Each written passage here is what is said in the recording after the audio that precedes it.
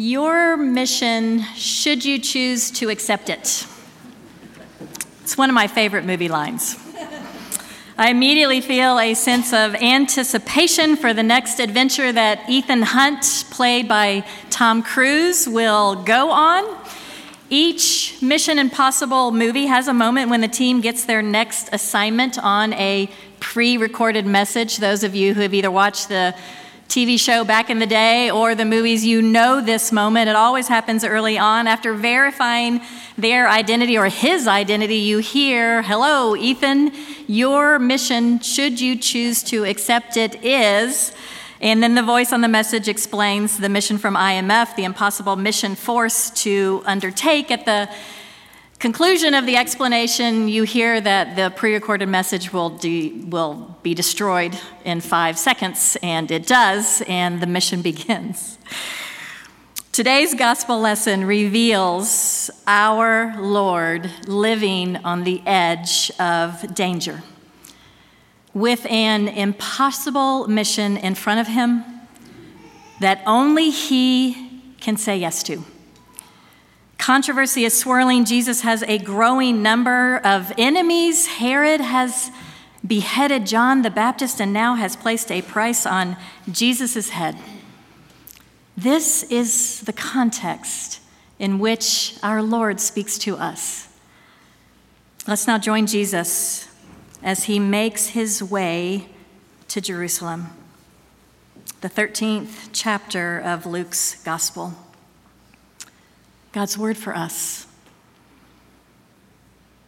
At that very hour, some Pharisees came and said to him, "Get away from here, for Herod wants to kill you."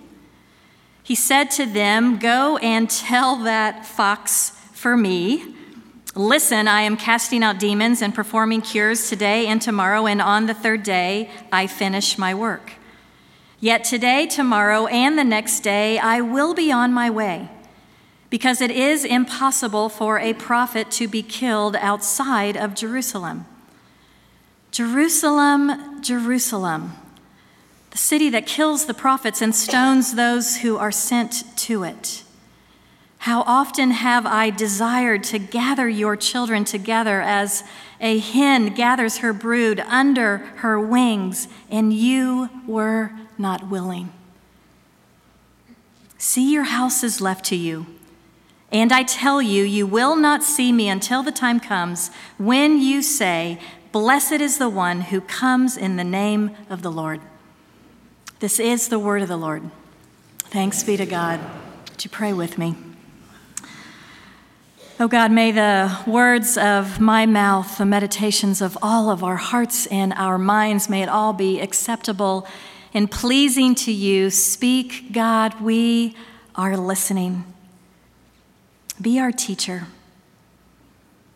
Give us eyes of wonder and a heart of love, we pray. Amen. Somewhere in Galilee, a handful of Pharisees approached Jesus. Curiously, they aren't bent on trapping him as they are so inclined to do, but here they seem to be wanting to warn him and encouraging him to leave in order to save his life. It seems Herod, the ruler of the region, has it in for Jesus, so they try to curb his path, to redirect him. Jesus, however, tells them to go and tell that fox that he will not hinder me from completing my work. In Luke's gospel, it's early days yet. There's still time to back out from this incredibly difficult mission. But instead, Jesus says, "I must be on my way." Jesus refuses to be distracted from his mission. He will not be deterred. Onward to Jerusalem he goes, to a city with a hostile record towards prophets. Jesus' journey to Jerusalem and his death there will be controlled by his faithfulness to God's redemptive purposes, not by Herod. Jesus' faith flows from his sense of mission and his deep relationship with the Father. But even though Jesus is headed for death, the tragedy is not his. It is Israel's. Jesus laments, crying out for the nation and its capital city. It has made a pastime of rejecting God's will, constantly refusing God's care. Friends, consider with me for a moment the practice of lament. It's an unutilized prayer within the church, a practice I believe the church needs to reclaim. Merriam-Webster defines lament as to express sorrow, mourning, or regret for, often demonstratively. Pastor Mark Vroegop says, lament is a prayer in pain that leads to trust. We know that so many things in our world are not as they should be. We know that people in our families and in this congregation are bruised and hurting and sick and discouraged. We tend to be pretty good at expressing joyful songs and thanksgiving, which are beautiful and necessary. But where can we turn when we inevitably face the hardships and injustices of life? Thankfully, all throughout the pages of Scripture, we find a way to express our pain to God. It is called lament. We can be honest with God with the knowledge that God can cope with the outpouring of our anger, unanswered questions, frustration, and sorrow. Jesus was someone who understood lamentation. Jesus does not hesitate to cry out his lament to God in the Garden of Gethsemane, for example, or on the cross. Lament draws us near to God when we are tempted to turn away. The destination of our laments is trust in God. Lament presumes God exists, hears our cry, and has the power to change that which is lamentable into something that is redemptive and good. At times, it is the right way to engage God and others. Let's go back to verse 34. Jerusalem, Jerusalem, how often have I desired to gather your children together, as a hen gathers her brood under her wings, and you were not willing. Here we have this beautiful feminine image of a tender God who is compared to a caring and protective mother hen. The double Jerusalem, Jerusalem shows Jesus' love. We see this in other places in the Bible, but not very often. Only 10 times throughout all of Scripture does God call a person or a city's name twice in a double greeting. Only 9 people and 1 city were called twice, which is significant. When God called a name twice in a direct address, it was to get their immediate attention. God needed to tell them something important, or to stop them from doing something, or to call them to something new and significant. The double Jerusalem, Jerusalem shows Jesus' love. Like his Martha, Martha in Luke 10, or his Simon, Simon in Luke 22. Dale Bruner writes, this is a love note. At the same time, the doubling of the name gives the tone of sadness. Jesus is lamenting Jerusalem. We will learn later that when he finally sees Jerusalem, that he weeps over it. One of the early church fathers of the 4th and 5th centuries, John Chrysostom, had this to say, "What meaneth the repetition, O Jerusalem, Jerusalem? This is the manner of one pitying her and bemoaning her and greatly loving her. The compassionate address shows that Jesus was deeply concerned about the people of that city and the people of that land.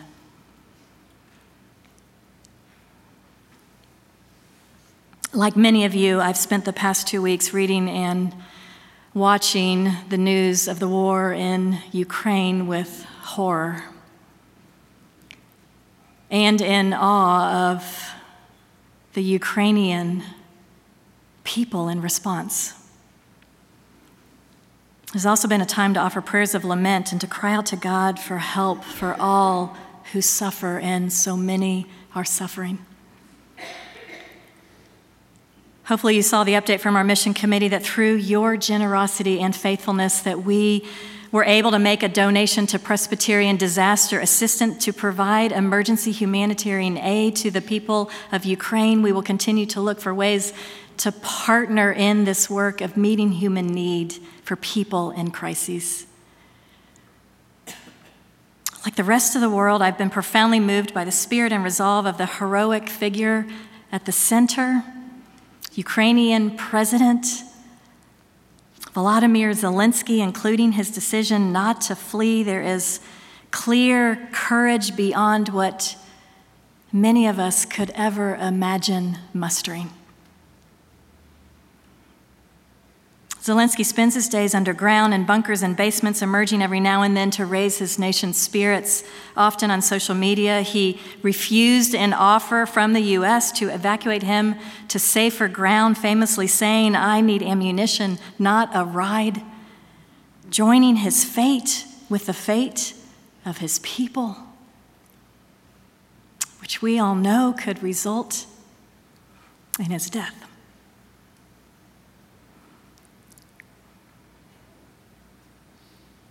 He's making costly sacrifices for a high purpose and a deep love for a particular people. Wharton professor Adam Grant has this to say about him: charisma attracts attention, courage earns admiration, but commitment to a group is what inspires loyalty. We follow the leaders who fight for us, and we make sacrifices for the leaders who serve us. We'll have an opportunity to lift the people of Ukraine in prayer later in this service. Bill Robinson, former president of Whitworth University in Spokane, Washington, writes about leadership in his book, Incarnate Leadership. Specifically, he writes about the leadership priorities Jesus demonstrated from the manger to the cross. Jesus sacrificed with the awareness that every one of us is leading, that we all, every one of us, have some sort of sphere of influence. Robinson says a key question we should be asking ourselves is, what am I sacrificing for those I lead? Maybe it's sacrificing time, comfort, credit, privilege. He goes on to say, the most powerful reason to sacrifice is the one that sent Jesus to the cross. We sacrifice for the mission, for the people executing the mission, and for the people served by the mission. It begs the definition of sacrifice if we give something up only to strengthen our position or deepen our influence. We sacrifice largely because we have subordinated our self-interest to our mission and our people. Sacrifices inspire us and lead us. Often the higher purpose that animates our sacrifices is mission and love. Many years ago, during my college days, when the time for me to return back to campus after a holiday break was fast approaching, my dad and I had a significant fight. I've shared this with some of you before. I have no memory of the content of the argument or the circumstances. I am confident it was all my dad's fault.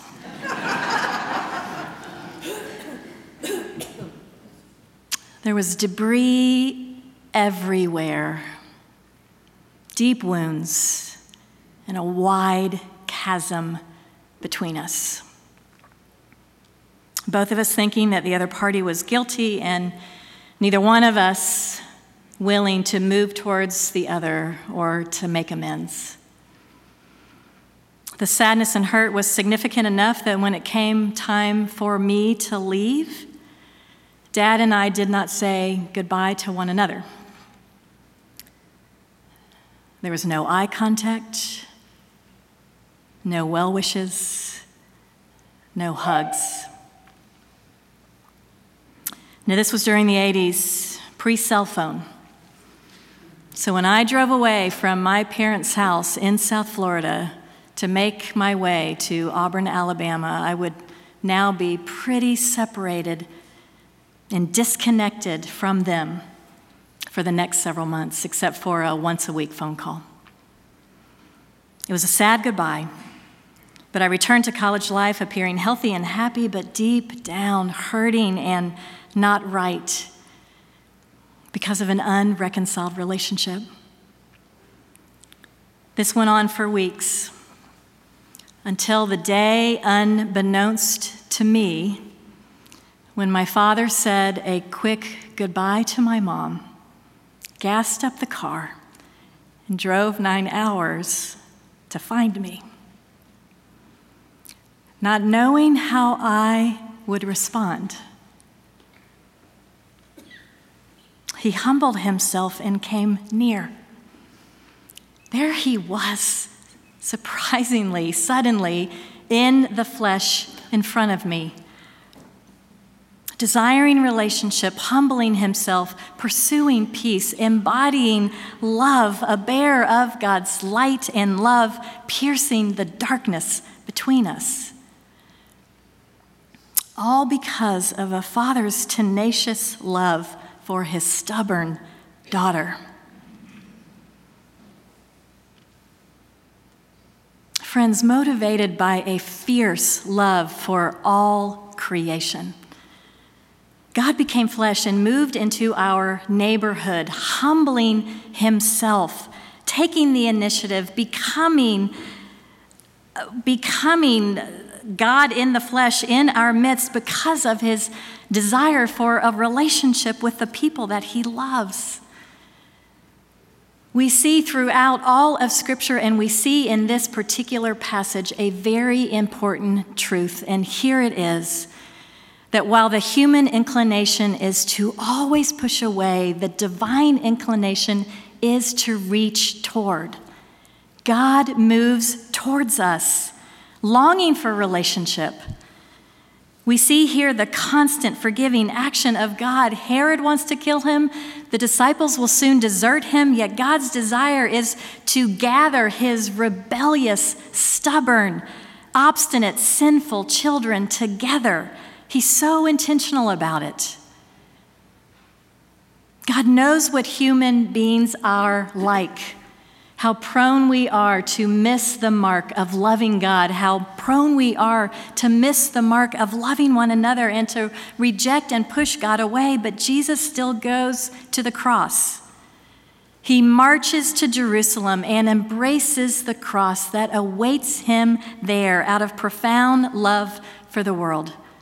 Like a mother's fierce love that will stop at nothing to protect her children.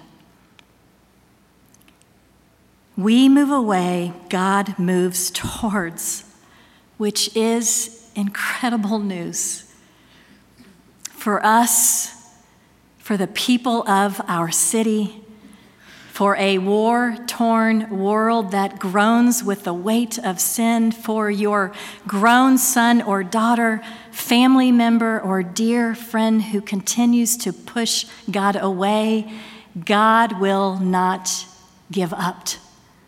God always moves to save, not because of anything that we did to earn or deserve it. It is all a work of grace. Friends, I wonder this week, this good spring break week, could this be a time for you to contemplate what God was willing to endure on your behalf, the mission that he said yes to for you? You are loved more than you dare imagine. May love so pure change our lives. To the glory of God. Amen. Let's pray together.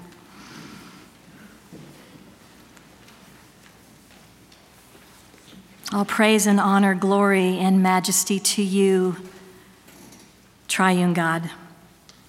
We are in awe of so incredible of a love. Thank you for never giving up on us and for your constant pursuit.